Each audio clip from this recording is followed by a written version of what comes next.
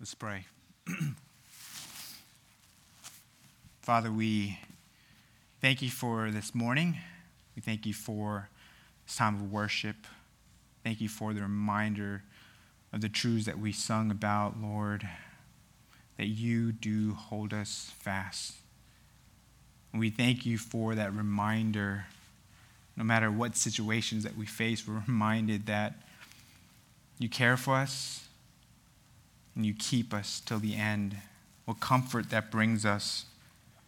I also pray that as we study your word, that you would give us understanding, that you would continue to, through your word, through the work of the Spirit, conform us to the image of Christ and bring clarity more and more to the understanding of your word so that we may honor you and glorify you in our lives. Be with us this morning. We pray this in Jesus' name. Amen. As many of you know, we live in a culture where a shallow gospel is preached, where a high view of God is virtually non-existent, where a high view of man instead is celebrated, where sin is not preached, where the call to repentance is often excluded from the pulpit. We live in a culture and society where if you have invited Jesus into your life, into your heart, the belief is that you are safe and secure, regardless of whether there's any change or spiritual transformation in your life, regardless of whether there is any fruit. See, such a belief is prominent in American Christianity, where if you did an altar call or if you were baptized as a child, regardless of if there's any fruit, you identify as a Christian. Thankfully, we attend a good Bible-believing church. We go to a church that preaches the Bible week in and week out, where we are exposed to God, the one true and living God. We're exposed to a high view of God, where the call to repentance is made from the pulpit without fail each and every week, where the true gospel is preached, where biblical faith is proclaimed, a faith not by works, but a gift from God. And that faith is manifested in good works in the life of the believer. This is what our church preaches, and there are good churches all around that preach this reality as well. However, even in good churches, there may still be some who profess a faith that is not a biblical faith. They may say the right things, they may appear to do the right things, but truly, their life has not been transformed. To borrow John's verbiage, they have not been born again.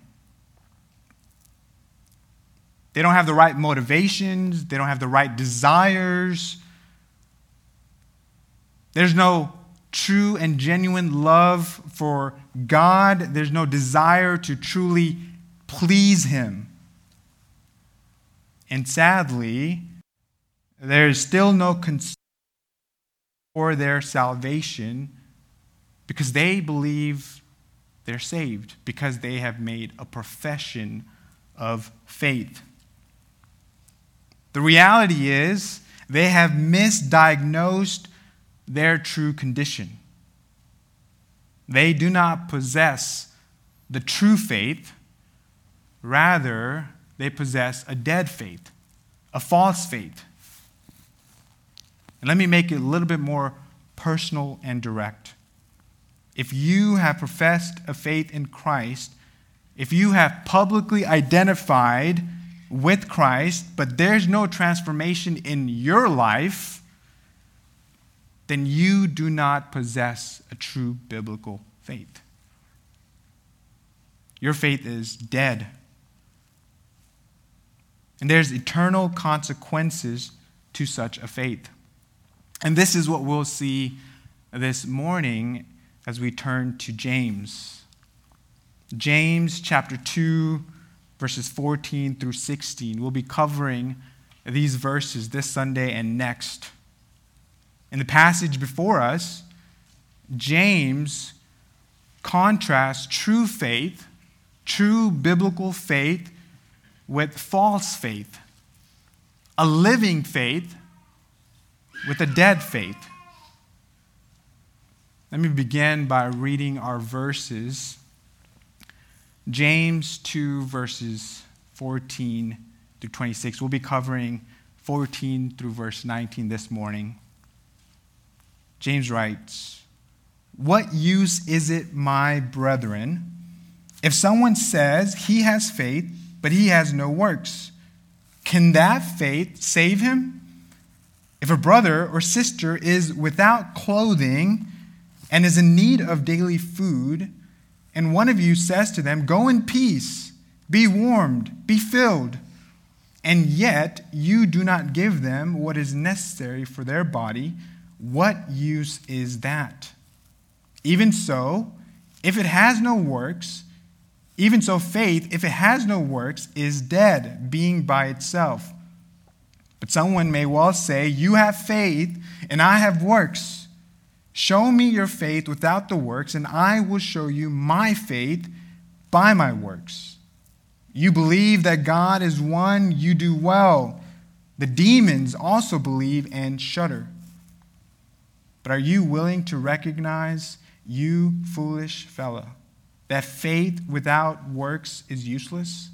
Was not Abraham, our father, justified by works when he offered up Isaac, his son, on the altar? You see that faith was working with his works, and as a result of the works, faith was perfected. And the scripture was fulfilled, which says, 'And Abraham believed God, and it was reckoned to him as righteousness, and he was called the friend of God.' You see that a man is justified by works and not by faith alone. In the same way, was not Rahab the harlot also justified by works when she received the messengers and sent them out by another way? For just as the body without the spirit is dead, so also faith without works is dead." James' message to his readers and by extension to us is this: true saving faith manifests itself in good works, whereas professing faith, false faith, devoid of good works, is no faith at all. True saving faith manifests itself in good works, whereas professing faith, a false faith, devoid of good works, is no faith at all. And he demonstrates this reality, this truth, by contrasting the two types of faith. He sketches for us a condemning faith, which we'll look at this morning, and secondly, a saving faith. That's our outline. A condemning faith and a saving faith, which we will take a look at next week. Now, before we continue, let me provide for us the context to where we are in James. The theme of this book is the effects of true saving faith. And throughout his letter, James provides for us what true biblical faith looks like. He ensures that true faith, in fact, works. In chapter 1, he teaches that biblical faith endures trials. He teaches that biblical faith obeys God's word. In chapter 2, he teaches that biblical faith does not show partiality in the church, regardless of one's status. And today, we come to our text where it says biblical faith manifests itself in good works. So let's begin by looking at the first type of faith found in the church, and that is a condemning faith. A condemning faith.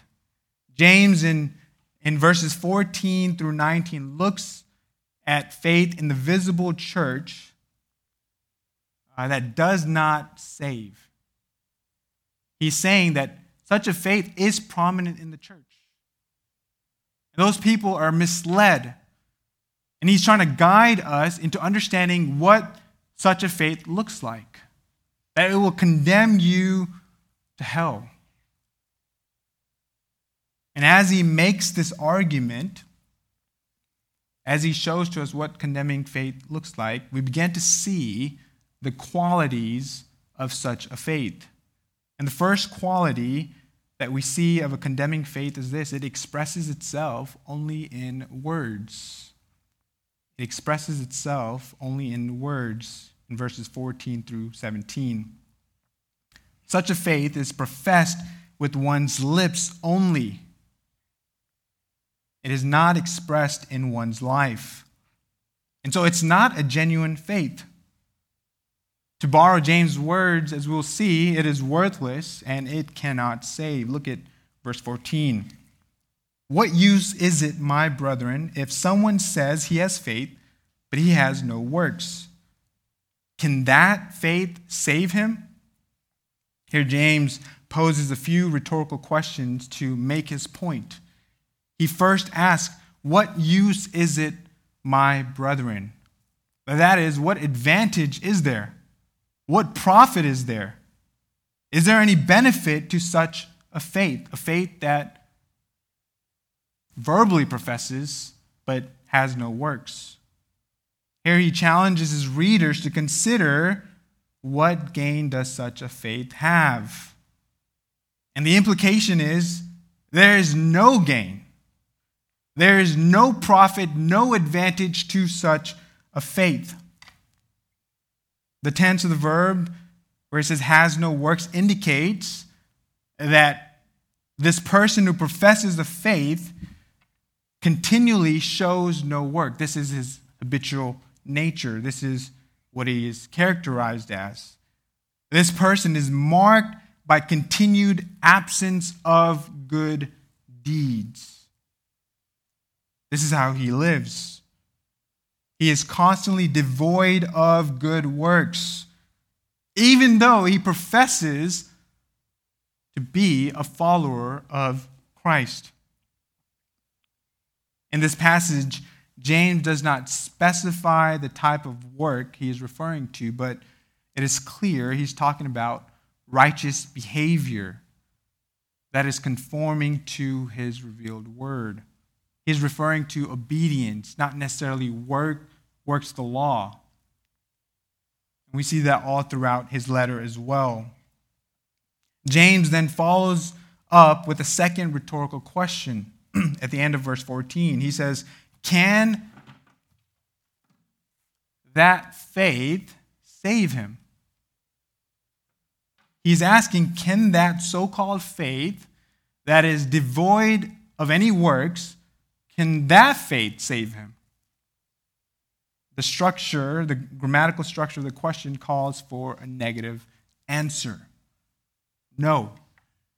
Such a faith, which only claims to have faith, there's no works produced, is no faith at all. It cannot save. In the biblical sense of the word, it is a dead faith. Friends, a profession of faith devoid of works is an empty faith. It is devoid of obedience, of righteous works. Such a faith cannot save you. It will not deliver you. And the verb to save here is not referring to deliverance from some earthly danger or trial. It does mean that in certain instances, but here in this context, it is referring to spiritual and eternal rescue. We see that in the context. He refers to that in verse 13. James is saying such a faith cannot deliver anyone from eternal judgment. Such a faith will have no advantage at the time of God's judgment. And that's because it's dead. It is without life.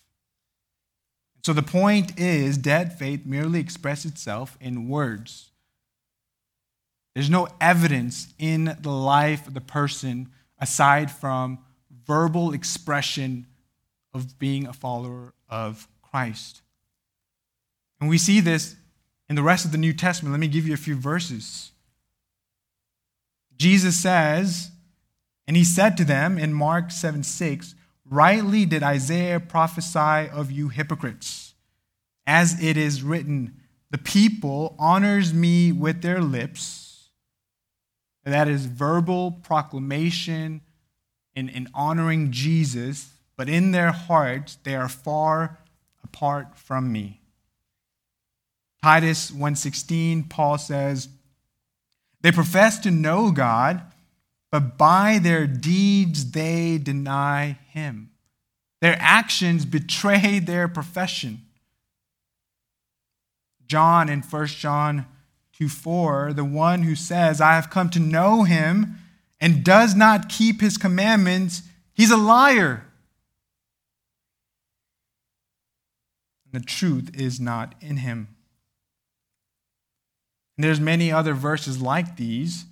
Again and again we see in the New Testament that professing faith by itself does not save. It must be accompanied by good works, obedience to God's word, a desire to obey him, a desire to follow him, a desire to please him. And just to be clear, this is not to earn salvation. And that is by faith alone, in Christ alone. But good works provides evidence to the fact that you have biblical faith, that you have been regenerated, that you have been born again, that you have been transformed, that there is a difference in your life after conversion. That is the relationship between faith and works. That is the right relationship. You're saved by faith alone, in Christ alone, but that faith produces good works. That's how we know and can tell if someone is a genuine believer. After making the point that faith without works cannot save in verse 14, James continues in verses 15 and 16 with giving us a hypothetical situation to really illustrate his point in verse 14. Look at verse 15. James writes, "If a brother or sister is without clothing and is in need of daily food, and one of you says to them, 'Go in peace, be warmed, be filled,' and yet you do not give them what is necessary for their body, what use is that?" The question that James poses here is pretty much the same as he did in verse 14, but a bit more specific, more personal. He gives a concrete example here. You see in verse 14, he began with the phrase, "What use is it?" He says that again at the end of verse 16. What use is that? And so he's not making a new point. Rather, he's illustrating what he said in verse 14.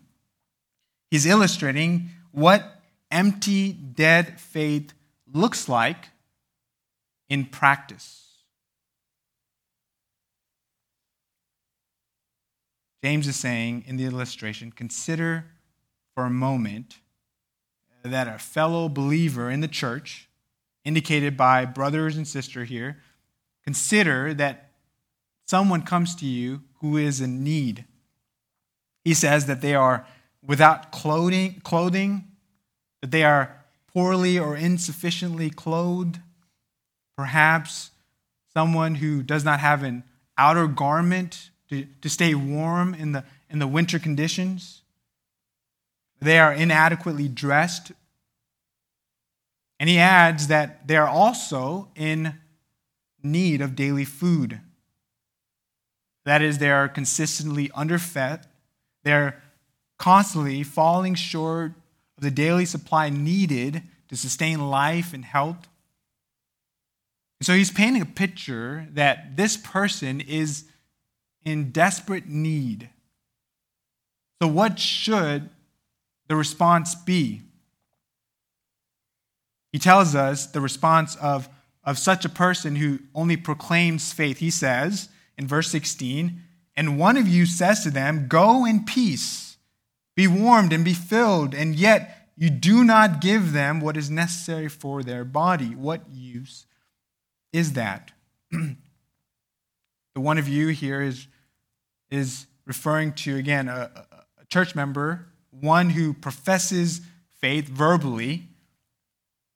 And so this person sees his brother or sister in need, and their response is this: "Go in peace, be warmed and be filled." The phrase "go in peace" was a common Jewish blessing,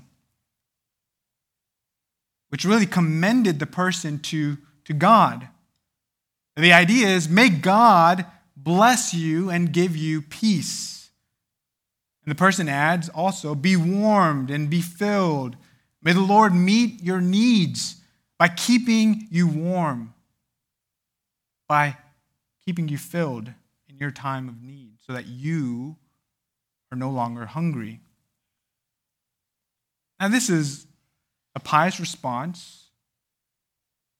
Nothing is necessarily wrong with this response. It could also be a prayer. And so there's not anything wrong with what he or she is saying. We should encourage one another when we know that one of our brothers and sisters are in need. We should pray for them. So that's not the problem. The problem is what James says next. He says, "Go in peace, be warmed and filled," without giving them the things needed for the body. What we see is that this person expresses concern in words, but refuses to care for the obvious needs of the church member. The implication is they have things that they can provide for this person in need, but they choose not to. They choose not to sacrifice their own resources, their time, their energy to help the believer in need. You see, it's all talk and no actions. You say, "Go in peace, be warmed and filled," in words only. But there's no actions to support those words. See, these words are just religious jargon to cover up his lack of compassion and care and love for the believer. James' response to such a person is this: what good is that? What profit is that? What gain is that? What benefit is that? And the answer is there's no benefit whatsoever. It is worthless. It cannot save. It cannot deliver such a person. The point is, what good are words if actions don't back it up? This is how dead faith responds, in mere words. And such a faith will not save you in the day of judgment. Again, just to keep in mind, the works are the evidence of true faith. The works don't save. But if you have true saving faith, it will express itself in good works. is similar to what John says in 1 John 3:17. But whoever has the world's goods and sees his brother in need and closes his heart against him, how does the love of God abide in him? Answer is, it does not. The love of God does not abide in such a person's heart. And notice James' conclusion in verse 17. Even so, faith, if it has no works, is dead, being by itself. James has already said that such a faith is useless, it cannot save, and now he says that such a faith is dead. Not dormant, dead. Dead in the sense that it cannot save. In the same way, the words "be warmed and filled" is of no use. Such a faith, by itself, devoid of good works, is useless.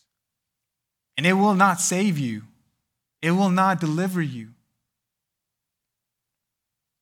Friends, I'd be remiss to ask you, does such a faith that we've looked at in verses 14 through 17, does that faith characterize your faith? Have you only made a profession of faith without seeing any evidence of good works in your life? Have you been born again? Have you been transformed? Since your conversion, is your life different? Is there fruit, good fruit in your life? Is there a desire to know God's word? Is there a desire to obey God's word? Do you have love for God? Do you desire to please God? Does your love for God compel you to obey him? Jesus said in John 14:15, if you love me, you will keep my commandments.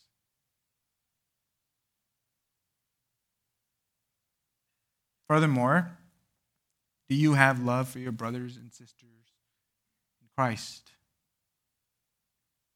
Obviously, James just gave us one example of it.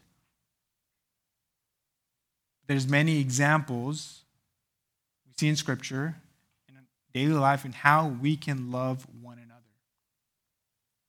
Do you love your brothers and sisters in Christ?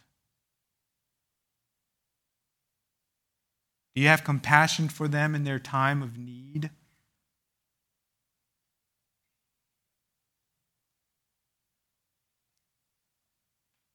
Do you sacrifice your time and resources to help a brother or sister in need? Do you pray for them? I know at times we can say we'll pray for someone in need that we know, but then not really pray for them.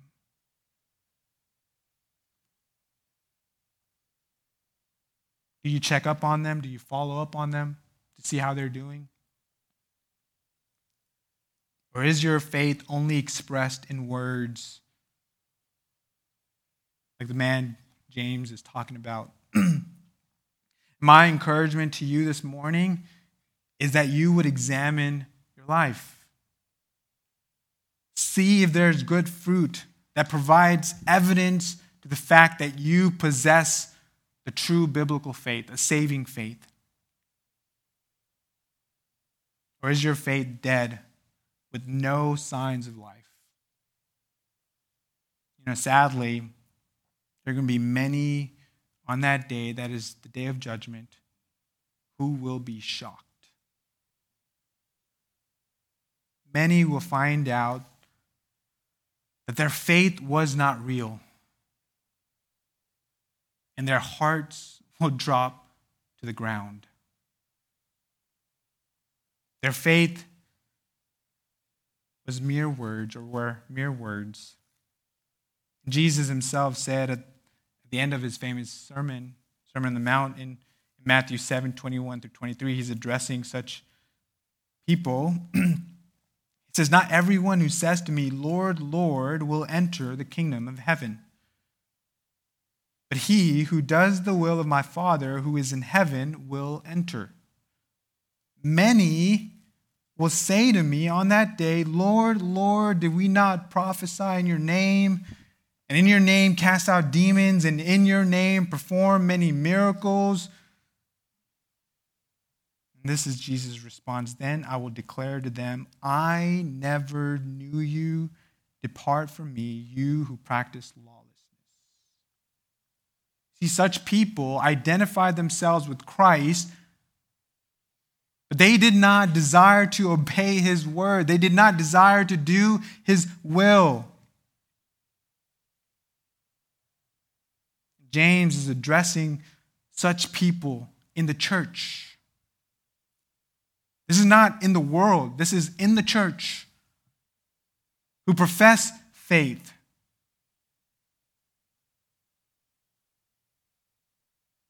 One day, God will expose such people's faith. Those who merely profess it in words and not in actions.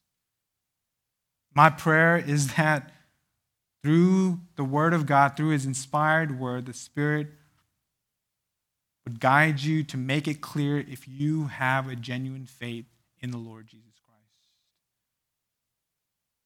And if you don't, my prayer is that he would compel you to turn to him in genuine faith.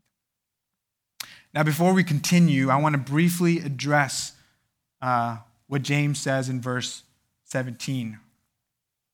Some have said that what James is essentially teaching here contradicts what Paul teaches.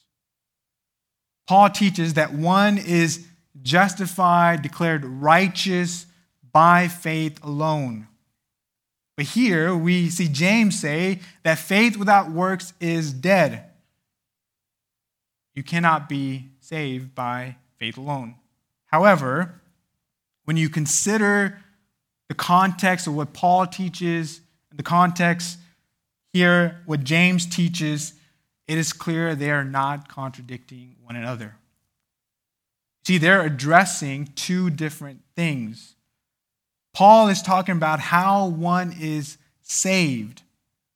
That is, through faith alone in Christ alone. He's talking about a legal pronouncement of righteousness before the judge. James is addressing what true faith looks like. It produces works. Faith produces good works. It is not the means of salvation. It is the product of genuine faith. So James is not saying that works saves or work saves. Rather, it gives evidence to the fact that a person has saving faith. Paul says something similar. He says in Ephesians 2:8-10, "For by grace you have been saved through faith, and that not of yourself, it is the gift of God, not as a result of works, so that no one may boast. For we are his workmanship, created in Christ Jesus for good works." And so there's no conflict between the two of them, even though people try to create conflict. MacArthur has provided a helpful illustration of this. He writes, quote, "They are not standing face to face confronting one another as if they are enemies of one another, but are standing back to back fighting two enemies. Paul opposes works righteousness, that is legalism. James opposes easy believism. Luther has a helpful quote. He writes, "We are saved by faith alone, but saving faith is never alone." Works accompanies it. Now, as we continue in verses 18 and 19, we see a second quality of such a faith, a condemning faith. We have seen that such a faith is expressed merely in words. Secondly, such a faith, or those who proclaim such a faith, seeks to isolate itself or it from good works. It separates itself from good works. That is, it seeks to make a case that all you need to do is just believe. Whether there's works accompanied, doesn't matter. You just got to profess it. In verse 18, James anticipates a hypothetical objection to what he has said, and he begins to respond to it. Look at verse 18. "But someone may well say, 'You have faith, and I have works. Show me your faith without the works, and I will show you my faith by my works.'" But the use of the adversative but, James, that is introducing a strong contrast to what is stated before. But someone may well say, that is, someone may come and tell you something different to what I have just said in verses 14 through 17. James anticipates this objection, and he begins to respond to it. He utilizes a common technique for debate here, so he can address what he anticipates. Now, before we move forward, I want to briefly mention that this verse is difficult to translate and interpret. If you consult various different translations, you'll see the difficulty with it. The question is, when James quotes his objector in this verse, where does the quotation end? We know where it begins, but where does it end? You see, in the original manuscript and the manuscripts that we have now, there's no punctuation. There's no quotes or quotation marks. And the translators have done us a good service to put that in for us, especially in the English translation, so that we can better understand it. And if you're reading from the NASB like I am, the translators have put the quotation mark at the end of verse 18, indicating that the entire verse is a quote of the objector. This means that James's response does not begin till verse 19. This is an interpretive decision of this translation. However, when you look at other translations like the ESV, the quote does not end at the end of the verse. Rather, it ends in the middle. After he says, "You have faith and I have works." And I tend to agree with this translation because it does not make sense for the opponents to say, "I will show you my faith by my works." See, this is precisely what James has been arguing against. So it is best to end the quotation in the middle, verse 18, instead of the end. Now, with that in mind, let's look at verse 18. James writes, but someone may well say, open quote, "You have faith and I have works," end quote. And then James says, "Show me your faith without the works, and I will show you my faith by my works." What the objector is saying, the essence of the objection is really faith and works can be separated. You can have faith without works, it's fine. I can have faith without works or with works, and that's fine. Essentially, it's kind of like seeing, this is when you consider spiritual gift. This is your spiritual gift. This is my spiritual gift. Oh, that works for you. It works for me. that it is okay to possess true faith without works. And we've seen already, James has objected that. And friends, this belief is prevalent even today. That all you need is to just believe, regardless of if there's any works. You see, they're separating faith from works. We see this today in the Lordship salvation. That you can accept Christ as Savior, but not submit to Him as Lord. That you can be a Christian, but not a true disciple of Christ.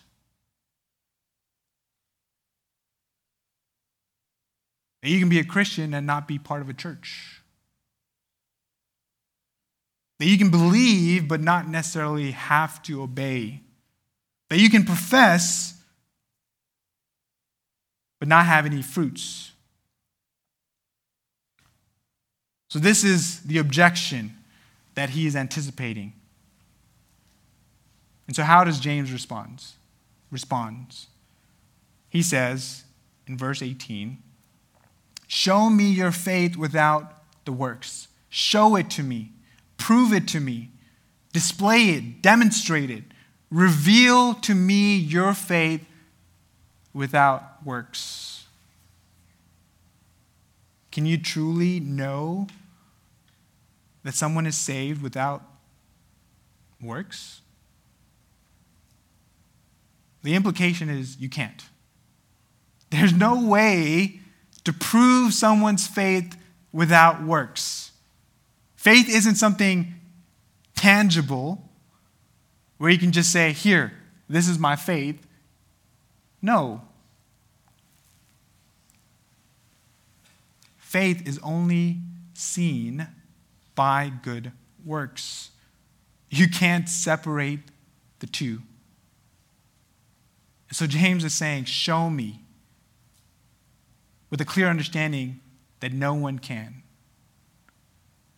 To argue against the objector who says, "Oh, I have faith and no works." That man does not have true biblical faith.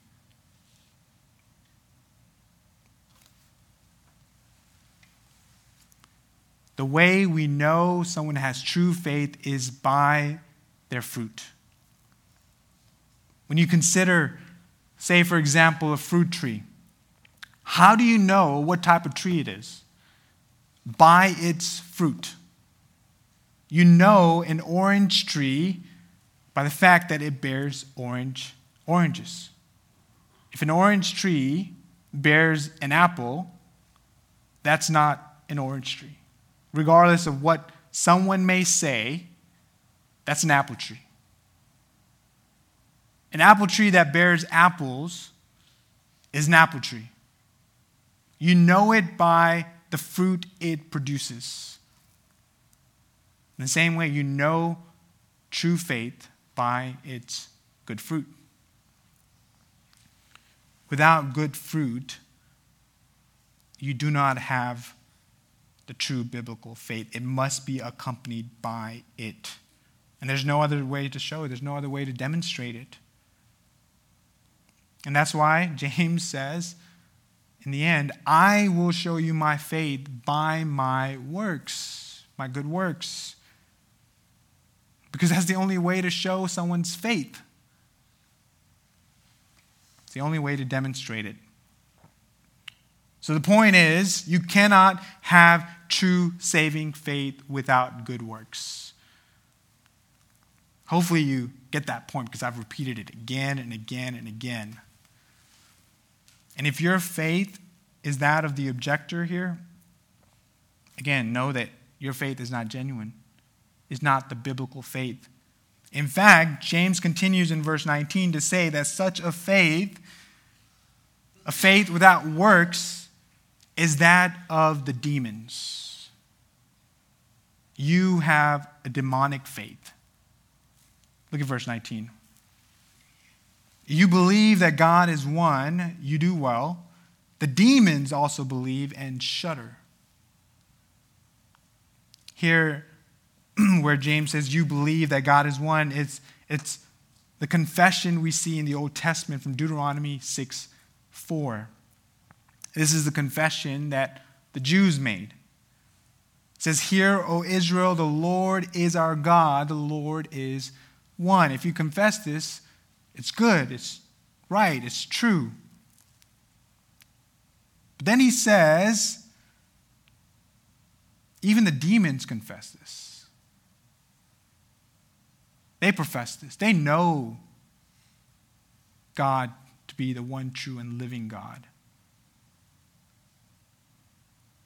And so if you profess the true God merely in words and not in actions, then you have the faith of a demon, of demons. And friends, that is not a good comparison. Then he adds that the demons believe and they shudder. You see, demons have orthodox theology. They believe in the one true God. They believe in the Trinity. They believe in Jesus as the Son of God. We see that in the Gospels, how they submit to him. They believe in the Holy Spirit. They believe that salvation is by faith alone. They will sign our doctrinal statement. They have sound theology. But they do not willingly serve God. They fall short of that. And because of that, they shudder, they fear. They tremble because they know full well that the day of judgment is coming and there is no hope for them. That God has prepared a special place for them where they will experience God's eternal wrath for their rebellion. And God has provided no provision for them. And so what James is saying here, if you have accurate theology, which is good, we should seek to have accurate theology. If you have sound doctrine, it is good. But if your faith does not manifest itself in good works, you still do not have saving faith. You have a dead faith. You have a demonic faith. You have a condemning faith. You believe that God is one, you do well. The demons also believe and shudder. Friends, this is a sobering rebuke to the one who professes faith without works, the one who seeks to separate faith from works. This is a sobering rebuke to you. This passage is a call for self-examination. This passage is not for the one who believes that he's an unbeliever. No, this passage is for us in the church to examine our hearts to see if we possess the true faith.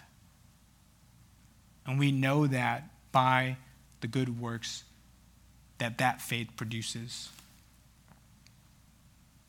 Jesus said in Matthew 7:17, "So every good tree bears good fruit, but the bad tree bears bad fruit."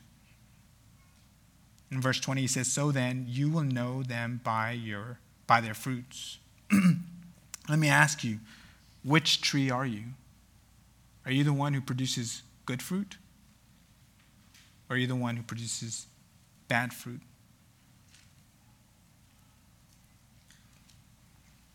Listen, you can fool those of us around you by saying the right things and maybe even externally living according to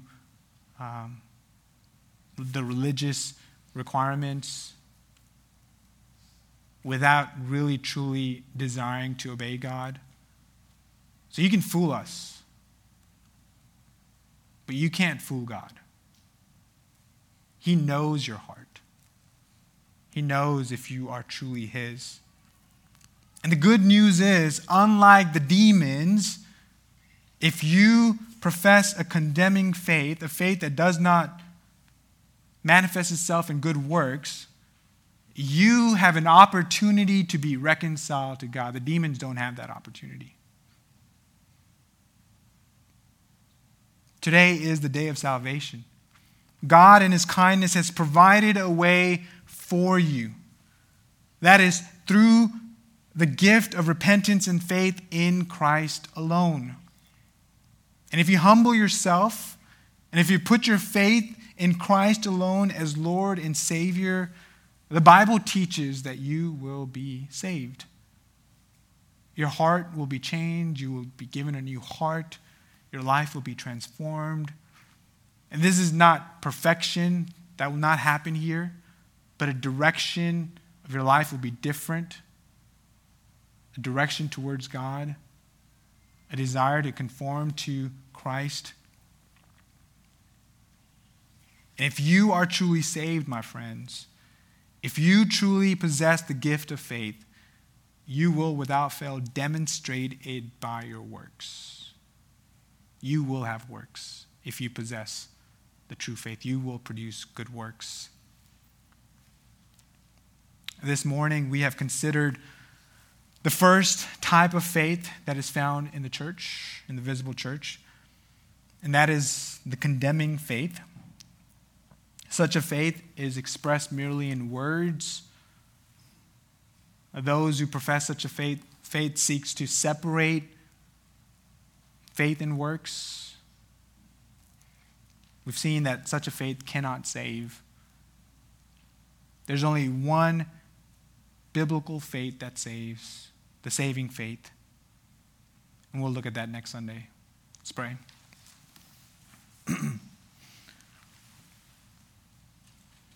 Father, we just thank you for this time in your word. We thank you for the clarity of your word. We thank you for the salvation you have provided in Christ. And that through faith in Christ alone, that we can see evidence of that in our works. And thank you for that work in many of the people's lives here. That they see the evidence of true saving faith. They see the evidence to follow you, a desire to obey you, a desire to honor you, to glorify you. And I thank you for that work in their lives. I do pray that you would work in the lives of those who may be here that do not have a biblical faith. Rather, they have a condemning faith.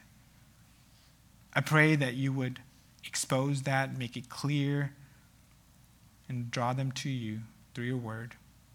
Thank you for this time. Pray all this in Jesus' name. Amen.